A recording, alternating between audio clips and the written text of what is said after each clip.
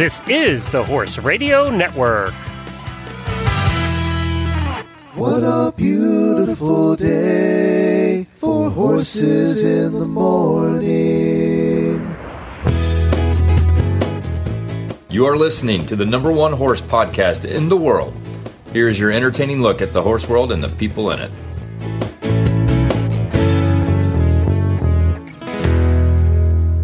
Well, good morning, everybody. I am Glenn the Geek in Ocala, Florida. And I'm Jamie Jennings, and I'm in Norman, Oklahoma. You're listening to Horses in the Morning on the Horse Radio Network for July 29th, and it's brought to you by State Line Tack. What is the episode number, Glenn? I have no idea. Down. I can only read what is written in front of me. It's 2480-something. 2480-something. All right. Well, we do that for your record, so sorry. It's brought to you by State Line Tack. Good morning, Horse World. Hey, you made it to Wednesday. Only 3 days left till a weekend full of horsey fun. Lucky for you, you have Jamie and Glenn to get you through on Horses in the Morning. And we do appreciate you being here. I was ready for him to keep talking, but it just ended. I was thinking only a few more days till the weekend. I don't know what's going on, but I do love me a good Sunday. You know? Well, you don't take Sunday off. No, I don't. Sundays are just so peaceful. I really like them. Anyway, There's sorry. less traffic, you know. Less traffic. I'm really concerned about traffic on your busy road. In Norman, Oklahoma. Wow, it's so crazy. On today's show, we're going to talk to Dr. Jimenez and John Haven from, what are these acronyms? TLAR. TLAR. And Dr. John Jimenez, Haven, of course, has been with us many times. Yeah, from Florida SART. What? SART? Something rescue. Okay. Well, we're going to talk to TLAR and SART and find out what to do and what not to do when a hurricane is looming. And our favorite equestrian gypsy, Jessica, comes on to fill us in on her endurance ride to the Continental Divide. And I've got some weird news. We have a list or two, and I'm going to make you squirm in my daily whinny, Glenn. Oh, good. I always love that. Well, we are going to talk about hurricanes because we do have one coming. So we're going to see how that goes. But we'll talk more about that later. First, we have to talk about seeds. Seeds from China. Chinese seeds, which apparently are randomly being mailed to people from China in the United States. And it has caused great concern with the United States Department of Agriculture, who says if you randomly get a packet of seeds in the mail from China, you are not to do anything with those. Do not open them. Do not do anything. And actually call the USDA, your local USDA office, and they'll want you to bring the packaging and the seeds and everything to their office. Yeah, I got a notification from Oklahoma FDA or whatever about this. I mean, what the heck? Well, okay, hold on. Seeds come in like a little bag, like a little baggie comes in, and it's clearly from China. And you open it, and you're like, "Wow, these are seeds. I'm going to plant these." Let's see what they are. Great idea. Let's see what they are. So at this time, this is what they said yesterday. This is the United States Department of Agriculture. At this time, we don't have any evidence indicating that this is something other than a brushing scam where people receive unsolicited items from a seller who then posts false customer reviews to boost sales. So in other words, they send you something and then they act like you're you to post a review, and that's supposed to help them boost sales. I don't think that one's a little stretch. They're spending a lot of money to send these seeds from China. I don't know. It's currently collecting seeds packets, and they're testing them. Now, one person, I don't know if this is true. This is third party from one of my friends, okay, on Facebook. So it's probably not true. I'm just throwing that out there. But this person says the USDA got back to my friend today and indicated that some seeds being sent from China are pigweed, and they are working 80 cases in Texas at this time. So this is not small. They are being sent all over the country. Right. An invasive and naughty plant, pigweed, is toxic to horses, cattle, sheep, pigs, and other livestock. Oh my God. And is one of those that just grows, it just takes over. What is a kudzu? Was another one of those, right? And it's all over the South. Kudzu. It's not. Kudzu was brought here to feed cattle. Yes. And they were like, oh, this is going to be great. And guess, because it grows so fast, cattle didn't like it. Yeah. And then it grows everywhere, takes over everything in sight. It's pretty much taken over Georgia. Yeah, it pretty much is. It grows over the trees. It kills. It just is nasty. And so I don't know, if the Chinese thought some stupid people would plant these and it's going to take over the world and kill all our animals. I don't know. But anyway, they say do not plant the seeds. Do not eat the seeds. do not. China's fun. Yeah, they're having a good time with us right now. So China figured, well, we didn't kill enough people with COVID, so let's try some seeds. All right, let's move on. Just, you know what? If somebody sends you a bag of seeds in the mail, don't plant them because then you would be stupid. Yeah, just, but they want you to keep the packaging too so they can see where it's from. Anyway, let's go on to some happier things, like a Daily Winnie.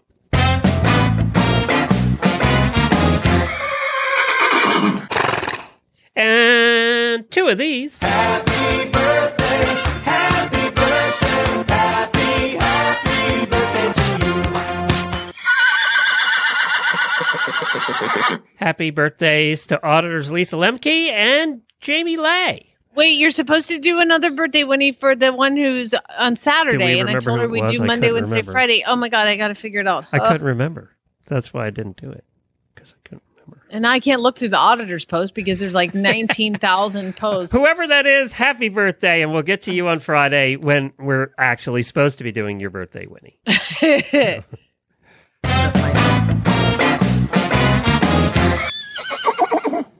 All right, well, I don't know, if this is an appropriate Daily Winnie, because I don't know if... I try to do Daily Winnies as happy things or ridiculous things. And I would like to say that 5-star event rider Buck Davidson, son of Bruce Davidson, Buck Davidson is the toughest dude out there, is recovering from surgery following a kick to the face on the 17th. He walked in, he said he was going in the trailer, and he had put the first horse in and put the second horse in and was putting the third horse in and closing the bumper. And he's like, I just was in the wrong place. He said, I don't know if I scared her. I don't know if the pin scared her. I don't know what happened. He said, it's a super nice, quiet horse, but just walloped him right in the face. He said, it just sent me flying to the side of the trailer. I kneeled down. Ready, Glenn? I put my hands to my face, held his face. It was a lot of blood. 2 girls who work for me came around the corner and both look like they'd just seen a ghost. Okay, ready for this? He went straight to the hospital and was diagnosed with a torn lip, broken nose, broken cheekbones in 6 places, my face hurts even thinking of it. Broken jawbone in 2 places, an injured eye socket. The roof of his mouth is split in half, and he lost several teeth. The roof of the house. Oh, that has to be the worst. I didn't even know that could happen. I'm nauseous reading this out loud. Anyway, Did you know that could happen? I don't want to talk. I don't want to even think about it anymore. I actually reading that made me kind of ill. But here's where he gets my Daily Winnie. Now, I saw a lot of people were bashing him, online because it's so stupid to do this. But you know what? It's his deal. I actually saw him have a rotational fall on one horse, crush his collarbone, yet show jump the next day on another horse. So if anybody's going to ride on, it's going to be him. Let him make his own decisions. So, he'll figure it out. It's like me when I decided I was going to ride with a broken foot and I'm like, oh, wait, no, I can't actually do that. He says he will be ready for Fair Hill in 10 days. Yeah. No. 10 days. They did say that he does need to get his teeth fixed, but he had surgery for everything else, and they straightened his nose out, and he said that's what hurts the worst. Oh, gross. Fuck. Jesus, you guys, please don't get kicked in the face. The whole getting a kid's helmet with a face guard to wear is kind of concerning too, isn't it? I went to Walmart and got a kid's helmet with a face guard. I'm like, this dude is on meds. He is on meds, and he's like, it's going to be great. But you know what? Boy, the Davidsons have a thing, don't they? Between Bruce and Buck, they've broken about 1,000 bones. Bruce would break every bone in his body and be back riding in 10 days. Face. So that's his face. You know what they said? He didn't have a concussion. His brain was totally fine, but his face. Ugh. Let's move on. I can tell you this: I wouldn't be back riding or at a fair hill in 10 days. I meant to do this story to gross you out, and it has grossed me out. Backfire. You did give me the whole top of the mouth thing. That got me. Yeah. So coupon code, something happier. We're going happy to sad today. Back to happy. Edit back that to sad. out. Like, I want to take that out. Okay, there's a coupon code that I need to announce that's brand new. Equiderma has given us a coupon code for listeners. It's HRN15, all one word, HRN15, and it'll give you 15% off of non-sale items. Now, they have that fly spray sale going on where if you get the gallon, you get the free sprayer. That goes on through the end of the week. It will not apply to that. If you want to get the fly spray on sale, you have to wait till next week.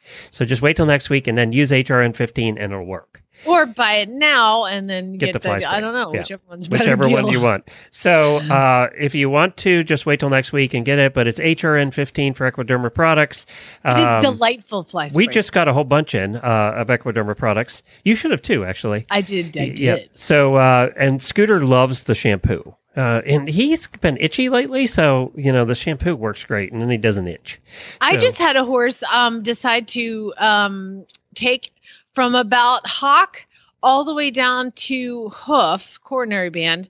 He decided to remove the skin from the front of his legs. You're going to be using the schmutz, the Oh, yeah, Equiderma schmutz. I started it last night. That's the so- technical term for it.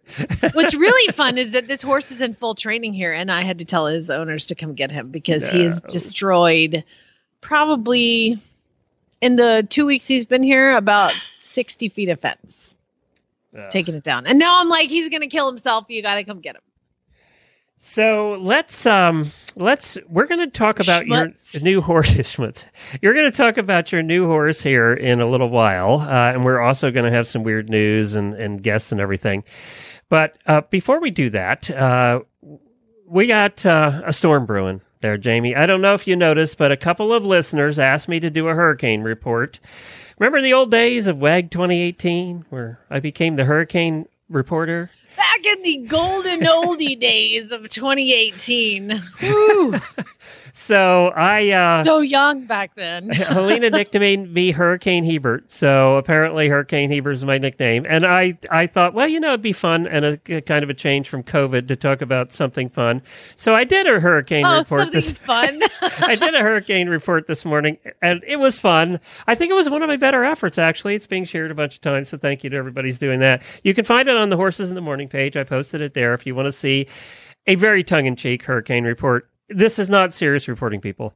However, I will say, since I made that report at 6 o'clock this morning, the storm has tightened up a bit now, and they're saying it may form, but it doesn't look like it's going to be an Irma. It might be a Category 1 or 2. So now this will hit about Monday of next week here if it hits Florida, so be prepared that I might be calling you saying we don't have a show. I'll let you know. And I'm finally getting around to looking at a generator, which I should have done 8 years ago when we moved to Florida. So I was shopping for generators this morning. Yes, 4 days before the hurricane, like all the other idiots. Just saying. I get it. But what we wanted to do, as we do every year, as it comes hurricane time for everybody around Florida and the Gulf, and Texas just had one, is we try and give you some helpful hints and some lessons for what to do and not to do in preparation for a hurricane. Not something that Jamie has to worry about. Her storms come quicker and give her less warning. So Yeah. You do have sirens, though, let you know there's one in your yard. Yeah, exactly. So that's comforting. Can you hear a siren from your house? They're everywhere, Glenn. Really? They have these things posted everywhere. Even out in the country like you are? Even out in the country. I think probably it's just like And you've a heard it going mandatory off? law. It's been going off? They test it every Saturday at noon. Oh, yeah? So you'll be like, oh, it's like, whoop, whoop, whoop. And at first I was like, oh my God, we're all going to die. They're like Saturdays at noon. And so I think for the first 6 or 7 Saturdays I heard it, I like hit the deck. Now I'm like, oh, it's noon, lunchtime. All right, well, tell me. I can hear them inside my new house, Glenn. That's how loud they are. Wow, I'm surprised in the country. I didn't know they had them out there. So we have Dr. Jimenez coming on, as we said, and she's from the Large Animal Rescue, and John Haven, who's from the Florida Search and Rescue team down here in Florida. And we talked to them last year, and we're going to replay their interview. It's about 13 minutes long. But tell us who sponsors our Horse Health Report. I would love to. Today's Horse Health Report is brought to you by the Horse Nutrition Podcast on the Horse Radio Network. The Horse Nutrition Podcast covers topics you all will love. It highlights the world's most extraordinary horses, how they're trained, what kind of nutrition they're given, a part of Purina's Full Rein documentary series. Go to purinamills.com/full rein to see them all. And Rein is obviously spelled REIN, like the right way. To see them all, get the latest episode is all about movie horses. So check it out, purinamills.com/full rein. All right, here we go. Stay tuned. Dr. G is with the Technical Large Animal Emergency Rescue, and Claire. It's been a while. We're so glad that you could come on such short notice today. Well, I'm sorry that we're having to look out there into the Atlantic and look at a pending disaster, but I certainly am glad that you guys are trying to promote evacuation and talking to some of your listeners about what they can do to stay safe. And you have a guest on that can help us with this today, too. Can you introduce him? I absolutely can. I was very lucky to get John Haven. He's the director of the University of Florida's College of Veterinary Medicine. He has a special interest in hurricanes because back in June 2004, he had just joined the College of Veterinary Medicine as their director, and immediately afterwards, he had hurricanes Charlie, Francis, Jean, and Ivan hit the state. And he was very good about getting together with the Veterinary Medical Association, the state veterinarian's office, and they were very successful considering 4 hurricanes hit their state in 1 year. Now, today, we're not really talking about large animal rescue. Hopefully, we're not going to have to talk about rescuing anything because we're going to try to motivate you guys to get your horses and, of course, your cattle, too. But it's a horse show, so we'll talk about horses out of the state of Florida and into safety. All right, good. John, good morning. Good morning. Thank you for having me. Thank you for joining us. Now, John, we were helping horses move a little bit yesterday with what resources we could dig up, and Facebook was going crazy. I don't know how people ever moved horses before Facebook, actually. But what are you seeing? What's your feeling? It does appear that people are taking this pretty seriously here in Florida, and I think thanks to Harvey, that's why that's happening. Well, we always have that argument. Absolutely. And Dr. Jimenez, we've had this discussion 1,200 times. Do you leave them out to fend for themselves, or do you put them in a barn? This argument's been going on since horses and barns existed. So what did we determine? I'll give you the short. Okay. I'll give you the short answer, Glenn. You're right. That is a huge issue, and it all depends on how much space you've got and whether or not, if you've got a 25-acre pasture with options, such as they can go into the runouts, they can go into the woods, they can go into a low area in the woods where they can choose, they are smart enough to take care of themselves. But if you're putting them into a quarter-acre paddock in the middle of an open field, they don't really have a choice. And so at that point, you either evacuate, which is my preference, of course, always. But if you're going to put them in that barn, you got to make sure who was the person that built that barn. Is it well engineered? Is a structural engineer involved in the building of those barns? Some of those places in Florida are absolutely gorgeous and are very well built. Masonry structures with good overhead. But some of us, and myself included, I am the general engineer, the general contractor, et cetera, for my buildings around here. And I didn't find anybody professional to do that. So yours are a little crooked like the ones we built? Facility. Is that what you're saying? Yours are a little crooked? Yeah. Mine are just, actually, mine are just running sheds. That's all it is. Not up to code. Thatch roofs. No, ma'am. And in Georgia, you can do anything you want as long as it's an agricultural facility. Yeah, I live just north of Ocala and on 7 acres, and I've got a barn, and my horses will be out in the paddock. Oh, you'll do it that way? What kind of barn do you have? Do you have a concrete block, or do you have it's slightly nicer than the one that Rebecca's talking about, but not by much. So they will be safer outside. I want to mention this because it's a problem we have at our farm and most Florida farms have. We have 98 live oak trees on this farm. So every pasture has live oak trees. The reason we take the chance on bringing them into a stick-built barn, I mean, it's pretty well built, but we bring them in is there are branches coming down all the time off these trees during storms. Live oak trees are terrible for shedding large branches. And we're afraid of them getting hit by the branches or these trees. Live oak trees just come down for no reason at all. So Absolutely. that's what we worry about. So in our case, it's like one or the other, right? I mean, it's true. And that really comes down to so if that's your plan, what's your backup plan? If something goes wrong with the structural integrity of your barn, how do you get into it? Calling the firefighters in normal situations would be most useful because it's pretty dangerous to try to break into a collapsed structure. But honestly, where are the firefighters going to be after this hurricane? They're going to be saving people. They're going to be doing their job, which is human life first and animal life is after that. So do you have cutting equipment? Do you have friends with tractors? Are you going to be taking the pieces off that barn to try to get down to your horses? And that's the kind of questions we try to get people to realistically ask themselves. Are you prepared to do something like that? Do you have the equipment?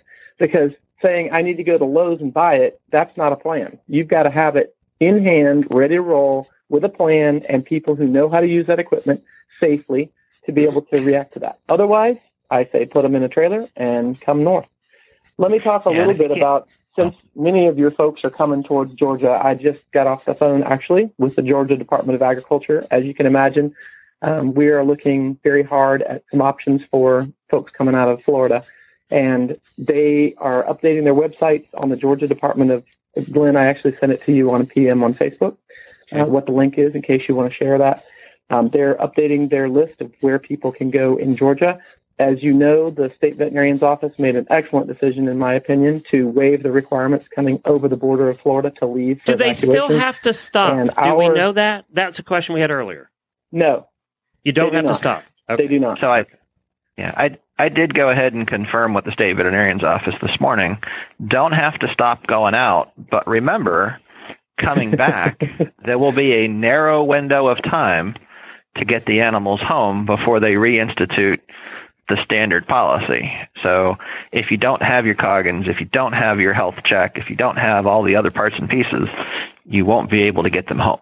Say the horses that are left here now, how do we mark them? What do we do? Okay. If they absolutely just have to leave them, I'm a big fan of a freeze brand on the outside and a microchip inside so that you can prove ownership in case they end up in your neighbor's yard, down the street, those kinds of places.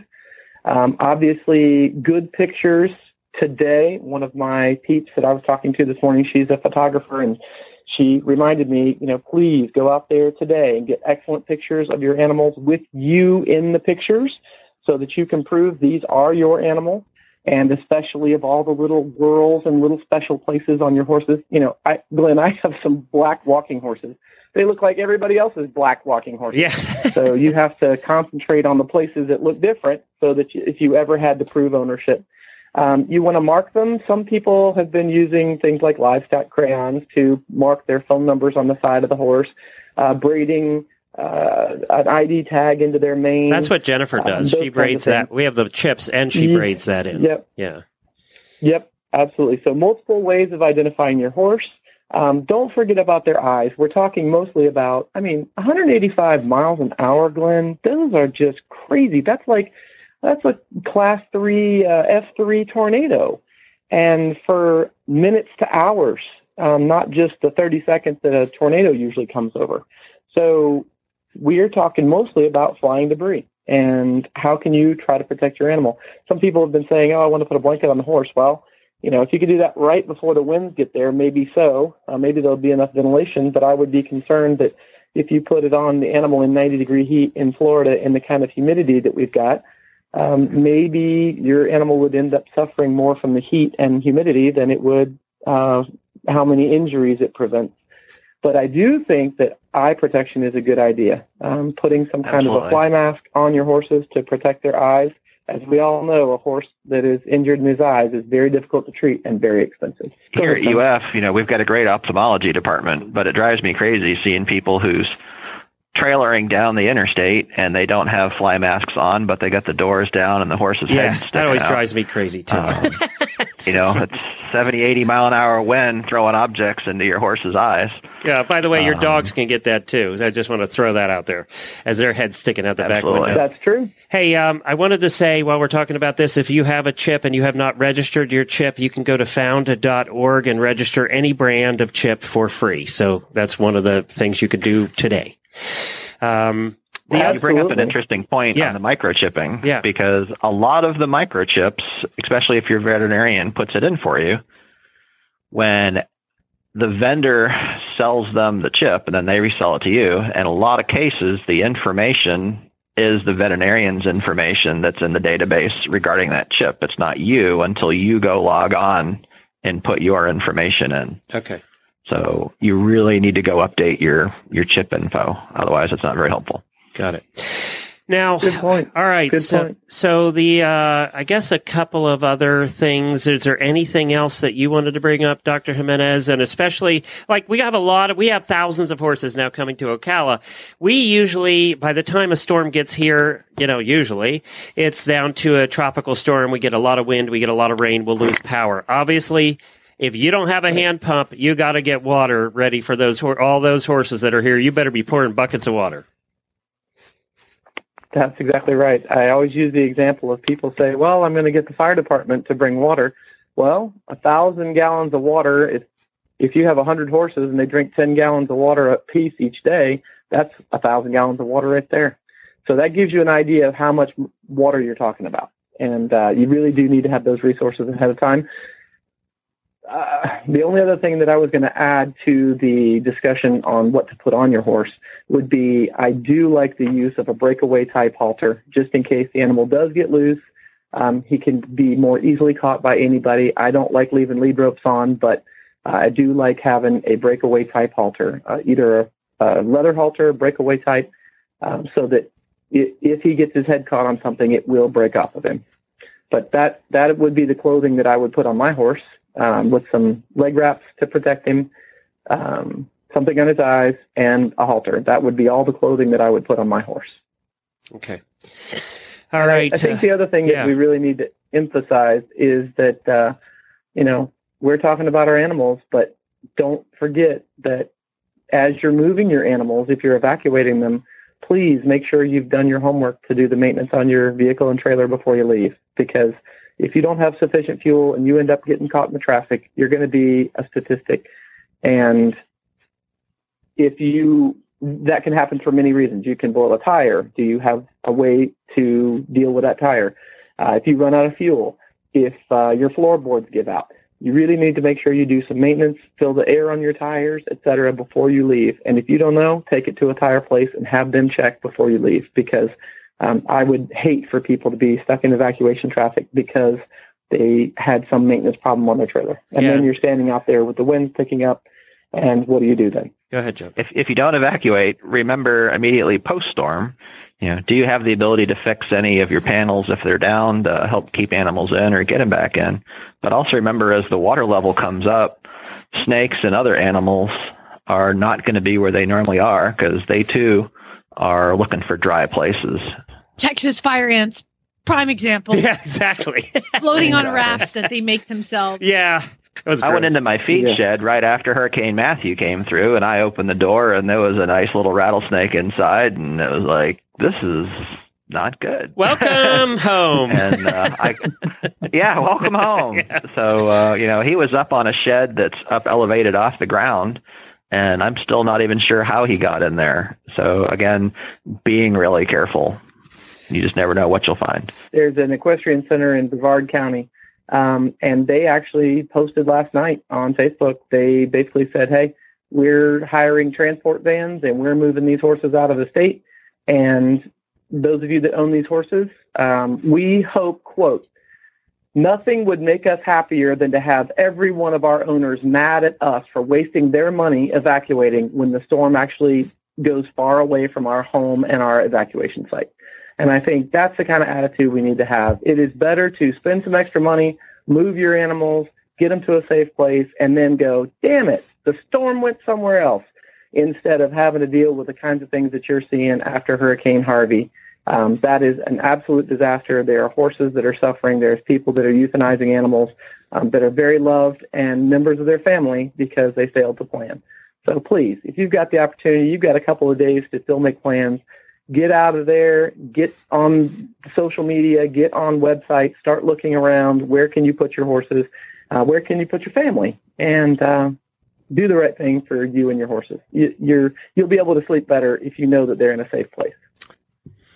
So that was our report that we did last year to help everybody get ready for what's happening. Now this health segment was brought to you by the Horse Nutrition Podcast on the Horse Radio Network. Now in their third season, each show highlights some of the world's most extraordinary horses, how they're trained, and what kind of nutrition they're given to help fuel their performances. Episodes this year include training Hollywood movie horses, therapy horses, helping veterans, and an inside look at traditional Charro horsemanship. They're also doing one coming up here on vaulting as well. It's all part of the Purina's Full Rein documentary series. Go to purinamills.com/full rein to see all the films, interviews, and podcasts.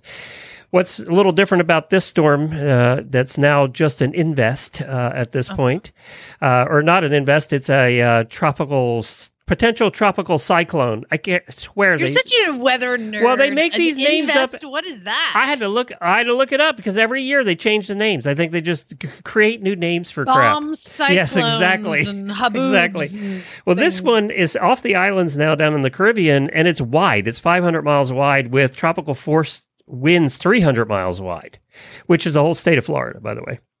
So it's big, but it's not formed into a hurricane yet, and they don't know what's going to happen. But the thing is, it's moving fast. It's moving at 23 miles an hour. And if it keeps moving fast, it won't have time to get huge by the time it gets to Florida. If it slows down, that's when it has a chance to get bigger. So you don't have as much time to prepare as you usually do. Usually we have 2 weeks, right? Like Irma seemed to take forever to get here.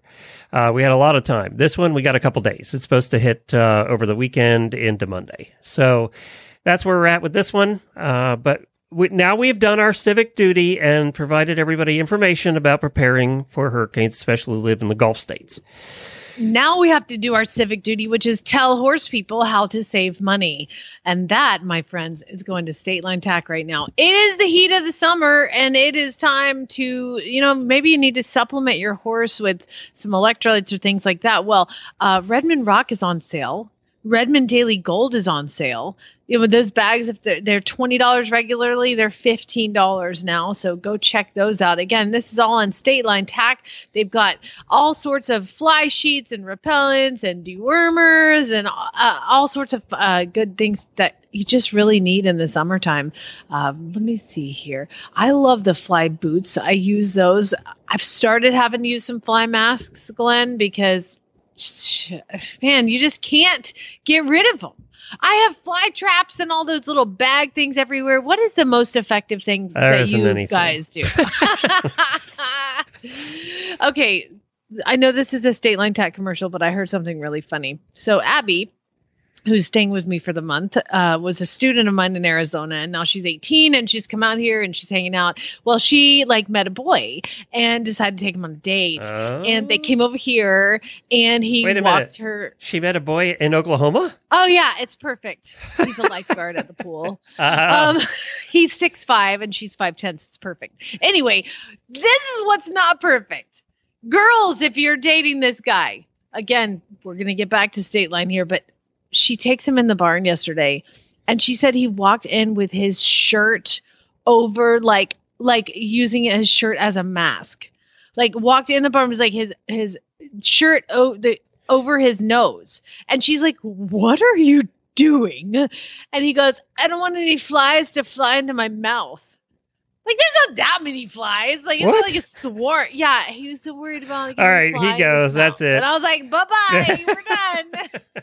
If he can't handle that, he ain't going to be able to handle all the rest of the stuff. Exactly. I'm like, well, good thing you're not doing it for the long haul. Yeah, you wait till she goes on a first date covered in poop. See how he likes that. Exactly. Oh my gosh. So yeah, anyway, so that was funny. Anyway, State Line Tack can help you get to not have a t-shirt over your nose while you are going in a barn, because they have, you know what? We should get him a fly mask, Glenn. You That's should. what he needs. Oh my God. I'm going to buy a human fly mask for Abby's boyfriend.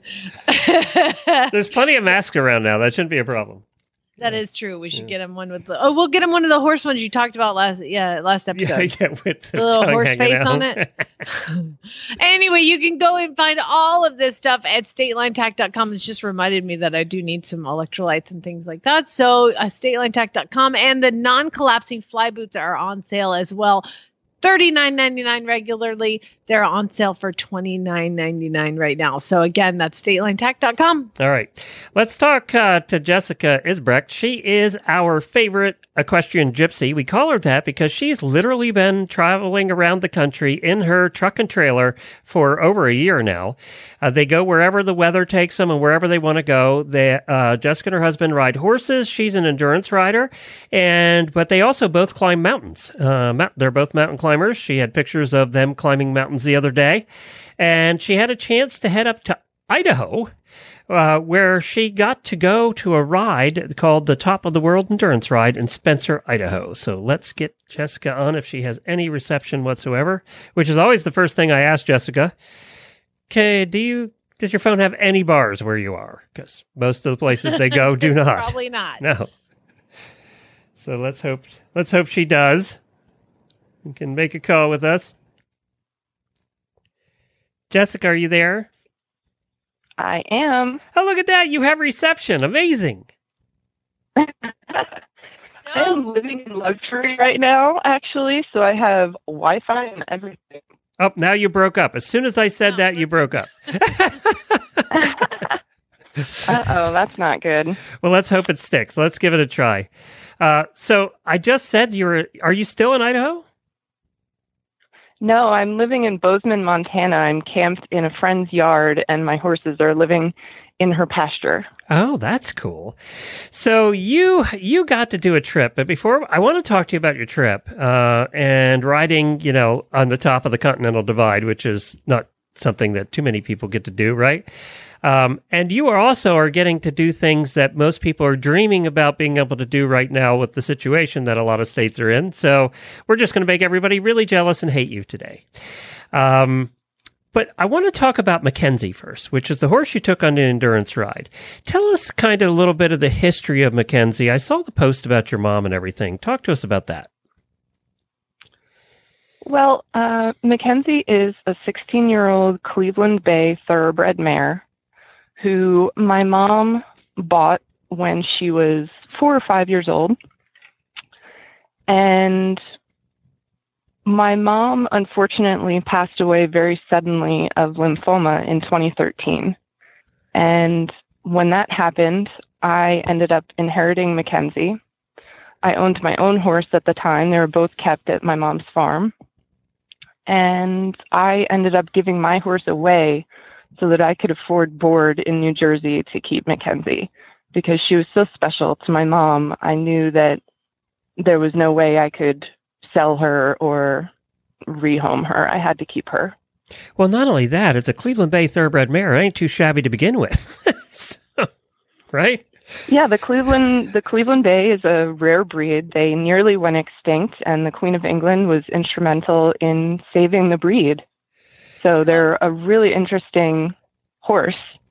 Jessica, I had to tell you, just hearing you talk about the horse with your mom, just give me goosebumps, because it's not everybody that would do or could do what you did to help Mackenzie, and to honor your mom. So thank you for that, and thank you for sharing that. Yeah, 7 years later, it's still really hard to talk about. So I try to hold it together when I talk about it. And I brought it up because I think it was important to your story about this particular endurance ride, right? you wanted to do this ride with Mackenzie because of the history with your mom, and you were going to be competing in 2 25-mile rides. So that's pretty good to begin with, right? And how'd it go? How'd it go? First of all, is that the most beautiful ride ever? From the pictures, it looks like it. Glenn is so excited. He just asked you like 7 questions I did. in a row. I did. So Pick just one. take one at a time. How was the ride? The ride was amazing. I went to this ride last summer as well. And last year I rode the 50-mile on Byron's horse, River. She's a Tennessee walker. And that was only our second 50-mile ride ever. And I had a blast. So when I saw that it was approved on the AERC calendar this year, I knew I had to go because it really is gorgeous. I love the ride manager. She's really cool. She does a really awesome job.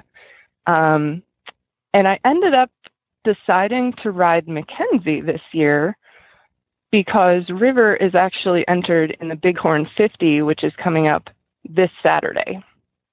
So since they fell so close together, I knew that I couldn't do 2 back-to-backs with River. It wouldn't be fair to her because the Bighorn is so intense. It's going to be 9,000 feet of elevation gain through the most remote mountains in Wyoming. So that's been a bucket list for me. So anyway, I decided to take Mackenzie, and to give you a little bit of backstory on her endurance career. So we've been on the road for 2 years. We just passed our 2-year anniversary of leaving New Jersey. The first summer that we left, we spent in New England, mostly New Hampshire. And then I did my first endurance ride with Mackenzie ever in Maine. And she did really well. And then in the fall, we took a trip out of the country, and I boarded her at a friend's place where she ended up getting cornered by the mares that she was turned out with, and she was kicked in the stifle really badly, and she was lame for months. And I went through so much therapy and rehab, and I really for a long time was concerned that she was only going to be pasture sound or maybe light riding sound. So in the 2 years that we've been traveling, we do trail ride, and she did end up getting much, much better. So most of our riding is climbing mountains and just walking, which is actually great therapy for a stifle injury.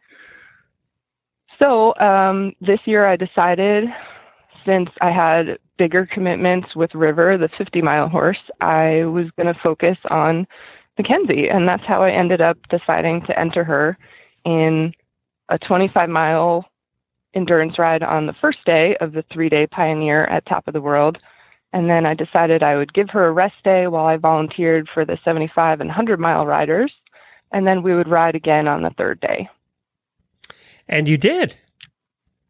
I did. And she completed both days. The first day, we ended up getting the Turtle Award, which is given to the horse and rider who crossed the finish line last within the max time limit. So this ride was very intense and very difficult, very challenging in many different ways. So a lot of the LD riders on the first day ended up going overtime. So we were near the end of the pack, but we were the last ones to cross the line without being overtime. But I heard and that I heard during that ride, or I read during that ride, that she decided she wanted to finish before you. Yeah, there's a little bit of an exciting, dramatic story for that ride as well. So I ended up kind of mentoring a young lady and her 4.5-year-old quarter horse who had both never done an endurance ride. So we were buddies all day and riding together. And although Mackenzie is very opinionated and does not like most horses, she bonded with Pumpkin. And at one point, I noticed that a hind boot had twisted a little bit because we were going through tons and tons of boggy water crossings. So I parked her next to Pumpkin, hopped off, and I had her hind leg in my hands as I was adjusting the boot and twisting it back into place, when 3 other horses galloped up out of the woods about 150 feet behind us. It spooked Mackenzie. She slammed her foot down on top of mine and then took off down the trail. And of course, Pumpkin was confused and didn't know what was going on. So I quickly grabbed her halter and made sure that my friend Megan was okay and had the horse under control. And as soon as I knew the situation was going to be all right, I took off running after Mackenzie. And usually with my other horse, River, I'll actually ride one horse and let the other horse loose. And we ride through the wilderness completely free trailing that way. So part of me thought maybe in the few hours that we had been riding together, she had bonded with Pumpkin enough to stop and want to come back to her. No, we were way too close to camp. We were only 3 miles away, and she knows exactly where camp is. So as I round the bend in the trail, I catch a glimpse of her sailing over a log and then disappearing. Of course. So I knew that she was going to gallop all the way back to camp. And I'm not a runner, so I'm huffing and puffing, chasing her up and down hills through the forest. Especially with a smashed foot. I mean, geez, let's add to the fun of running. First of all, I only run if something's chasing me. Okay, number one. Number two, they always just go all the way back. It doesn't matter where you are in the world; they will go all the way home, and then you got to do that. I call it the walk of shame.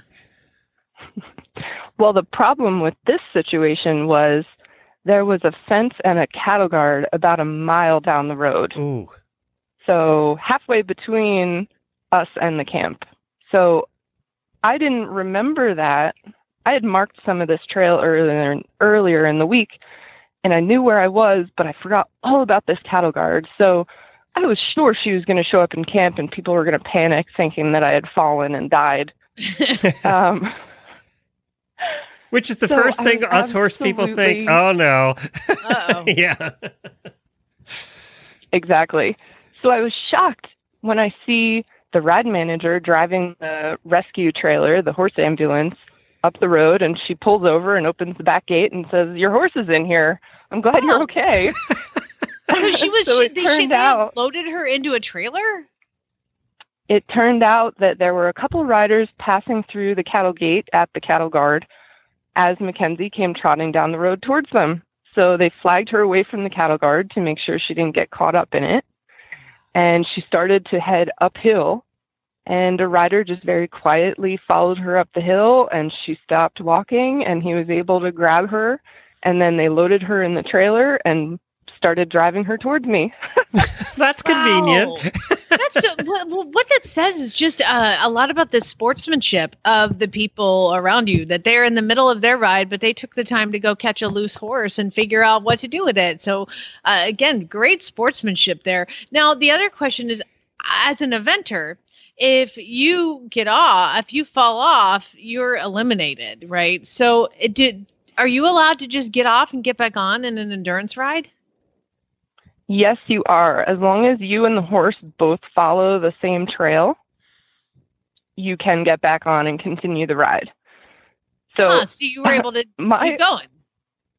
My situation was very low key compared to others. There have been endurance riders who are way tougher than me who get thrown off, break an arm, break a hand, and they continue riding. Mm-hmm. We talked about Buck Davison today. Y'all are all crazy. Yeah. So you had, but then to not break your path, you would have had to ride back to where you lost the horse and then start out from there again, right? It was a very well-defined logging road that then turned into a dirt road. So we had definitely both traveled the same trail. Gotcha. Okay. Gotcha. Well, so no backtracking needed. And a lot of riders get off and run with their horses anyway, right? Well, go up and down hills while walking. They don't ride up and down some of the steeper hills. That happens sometimes. Exactly. Yeah. Endurance and competitive trail have two different rules. In competitive trail, you always have to be mounted. You can't advance on the trail walking. You can backtrack or stop, but you can't advance. In endurance, you can do whatever, as long as you and the horse do it together. So you got in. That was was this the first day or the second? The first 25 or the second 25 you did? This was the first one. So the first day The had second no one- problems and no drama at all. It was so good. You decided to do it again 2 days later. Well, on our second ride, I decided that I was going to go out on my own and try to ride the whole ride alone. And I thought everything was going to go smoothly, but then we ended up losing a boot in a bog. I put on our spare boot, and then I lost that boot and had to do about 8 miles with 3 bare feet. And then we ended up losing the trail as well. The ribbons kind of disappeared for a few miles, and there was a bit of confusion. And I ended up, apparently, without knowing it, leading all of the other riders along the trail. Because we all kind of milled around together trying to figure out what to do. And I said, well, I'm just going to follow this one that is our GPS track. You guys can do whatever you want. And then I guess when I didn't show up again a few minutes later, they must have figured I was onto something. So you were the guy, you were the Pied Piper. Look at you. Yeah, exactly. So you finished the second 25, and how's Mackenzie's leg and everything? So when we came into the halfway, the first vet check, the vets told me that she was a little bit off. And I thought, okay, well, I asked them, like, okay, which leg? Is it the bad one? Because at this point, they all know me and know my story and how concerned I am over her. And they said, no, it's the right front. And I said, oh, well, that's the one where we lost our boot and then lost our spare boot as well. And we were flying down these trails. I mean, she has the most powerful extended trot I have ever seen. It's like 15, 16 miles an hour. It's so difficult to ride, but that's her preferred speed. And now that I feel like she's healthy, I've kind of given up trying to make her go really, really slowly. So on that day, I was letting her just kind of fly. Also because we had this delay in losing the trail and then finding it again. So I was terrified of being pulled for overtime. So I was flying trying to get back to this midpoint hold. So they tell me, okay, she's a little bit off, but as long as it doesn't get any worse after your second loop, you'll still pass. So I looked at my time and how much time was left, and they did actually make some adjustments in the second loop and made it shorter because of the extra walking around we all did looking for the trail. I decided, well, I could just walk the whole thing and be fine. I would come in last again, most likely, but we'll pass. She won't get pulled for lameness.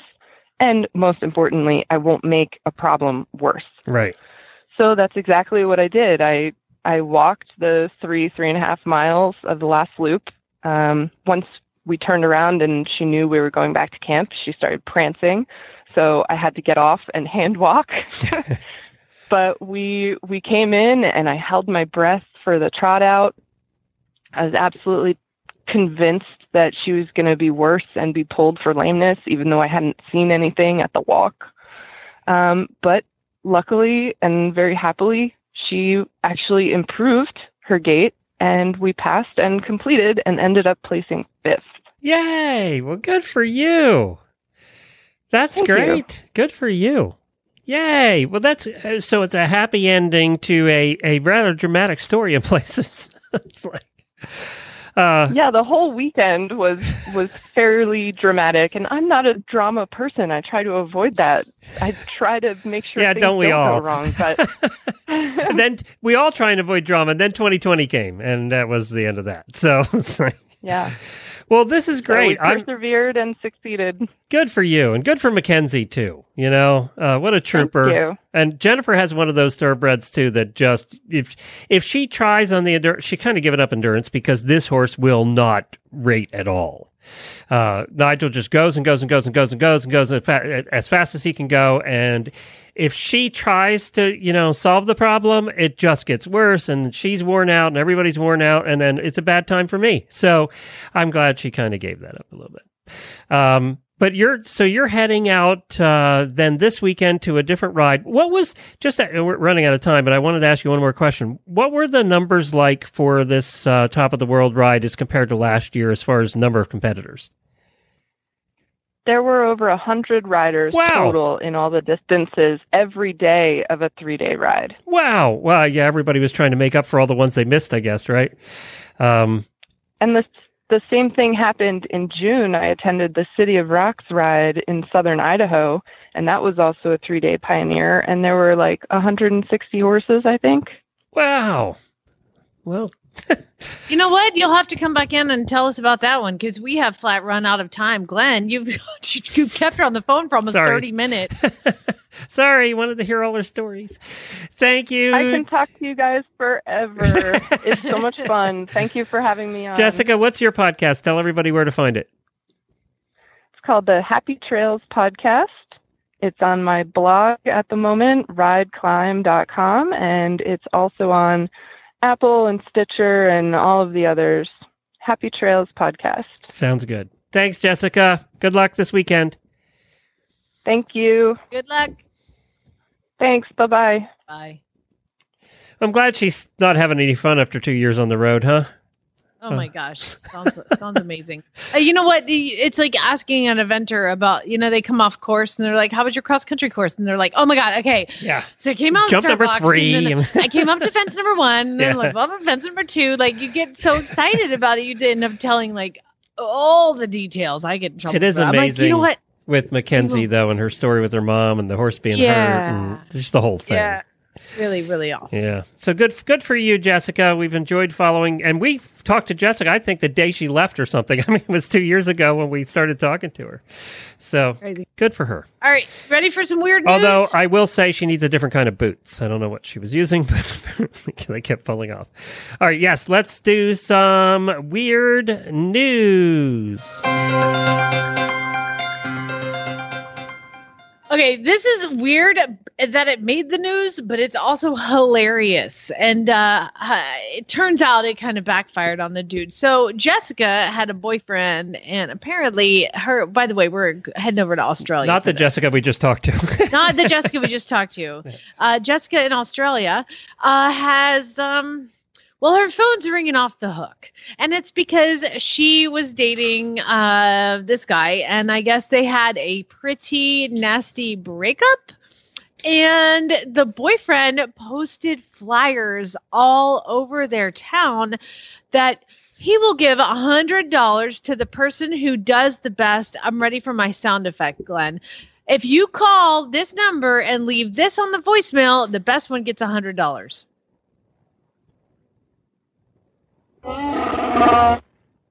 Would play that That's again? That's right. Yeah. That is Chewbacca. The best Chewbacca sound will get $100 according to these flyers. Now, what he was doing was just trying to screw over his ex-girlfriend. He put her phone number on the flyer, put them all over the town, and could you imagine getting those calls? She said she got hundreds of Wookiee impressions because everybody thought that she said she was getting phone calls at 1 o'clock to 4 o'clock in the morning. She ended up thinking it was pretty funny. She said, all he had to do was say, I don't love you anymore. I want to move on and like not have a Chewbacca roar contest because it has been going on for like weeks. Gotta wonder what she did that pissed him off. Right? I'm sure it was his fault. But yeah, just the fact he's like, I'm going to give out your phone number and have people Wookiee roar into your voicemail. Oh my God. Imagine the first one she got. She just answers the phone. She's like, hello. And he's like, brrr. And will he ever get a date again? Is the question. I would give out his phone number and say, don't date this guy. Yeah, exactly. All right. Oops. Holy cow, that's loud. It was all right to me. It wasn't too loud to me. This is, Glenn, are you noticing that you're having some frustrations being in lockdown? A little bit, yeah. We are a little bit, yeah. Well, here's, you know what? Iceland, the country. Aren't they always in lockdown? Really, when you think about it? They're going to help you. They're here to help, okay? They're setting up 7 speakers around their country. in places such as the peak of Festerfjall and Reykjanes Peninsula and the Skogafoss waterfall. Anyway, Yeah, they don't have setting vowels in Iceland. No. in very remote locations in Iceland, they are setting up speakers. And what you do, this is literally part of like their tourism board putting this together. Okay. This is Iceland's tourist board has set up a website for this project, which is you get to record yourself. They're calling it Scream Therapy. You send them a scream, as loud and frustrated scream as you want, and they will take that and they will play it in the country for you. Like, Wouldn't it be better to go do it yourself, though? Wouldn't that be more satisfying? you can't go to Iceland right now, Glenn. This is apparently for people struggling with the events of this year. They're being invited to let off steam by recording their screams and having them played over a loudspeaker. In a Do they remote charge part for of- this? Is there a fee? I can't imagine they would do it for free. It's got to be a fundraiser of some Well, sort. But yes. I will commit to this. You pay us $100, send us a sound file, and we'll play it here on the show if you want to scream or do a Wookiee impersonation. Either one. Next story. No takers? Email Jennifer at horseradionetwork.com with your screams. I just moved past. I wasn't going to do this story, but it's a lottery story, and I know how you love lottery stories. Glenn, Lottery stories. we are going to go to East Point, Michigan. A man in suburban Detroit, he went up to buy a $10 Lucky 7 scratch-off ticket. And he also needed some change for the air machine because he needed to put some air in his tire. So he walked in, handed the guy $20 and said, "I'll take a Lucky 7s." Well, the clerk handed him a $20 lottery ticket by mistake. And he's like, "Oh, this is not the one I wanted. I wanted the $10 Lucky 7s, not the $20. And the guy's like, "Oh, sorry. Here, give it back. Just give it back." And the guy goes, "No, I'll keep it." Like, you never know. He just got a weird feeling. He scratched off the ticket when he got back to his car. $2 million Oh my God. on a scratch-off ticket from the wrong order. He said he offered to exchange it. He goes, "Something just told me to keep it, and I sure am Miss Heckmeyer glad I did." I added the Heckmeyer. They have not released his name, but he did decide to take the lump sum of $1.3 million instead of the $2 million spread over many And years. he instead of putting air in his tires, he bought new ones. Yeah, let's get a new car. Yeah. Go ahead and upgrade. All right, one last story. Well, I saved the best for last. You guys know that I love to do animal stories. And this one, I'm like, are you sitting down? No, you're standing up at your desk. Okay, you may need to like sit down for this one. There's a state-run medical college in Meerut, India, and a lab technician was walking across the campus with some blood samples that came from 4 COVID-19 patients. Okay. So he's got blood samples he's got to take from one end of the, one building to the next. He's a lab tech. "Hey, kid, take this over there." Okay, great. And he then gets completely attacked by monkeys. God, they are having trouble with the monkeys over there. Yeah. The monkeys jumped on him. I think they were rhesus monkeys. Yes, they're the nasty rhesus ones. macaws converged on the lab technician and snatched away the blood samples that he was carrying from the 4 COVID-19 patients who were undergoing treatment. Eyewitness reported seeing a monkey chewing on one of the sample collection kits while sitting on top of the tree. In addition, the monkeys left parts of the stolen kit scattered on the ground, and concerning local officials, because now we've got 4 positive COVID-19 blood capsules that are like open on the campus. It's insane. They said no evidence has been found that monkeys can contract the infection. However, some observers believe that primates are struggling. The human food they normally consume, this is why they're having problems with them, Glenn, has been severely reduced because people aren't going outside and gathering. They're not having picnics and feeding the monkeys. Yeah. So they're not getting enough food. So they're just going down and getting it. And they're stealing COVID-19 blood. Watch out. Here we go. Next thing that's going to happen is like the monkeys are attacking, the COVID-19 monkeys are attacking, who knows what's going to happen. There could be all sorts of bad stuff. But I thought that was pretty funny that, guy just walking down, just delivering some blood.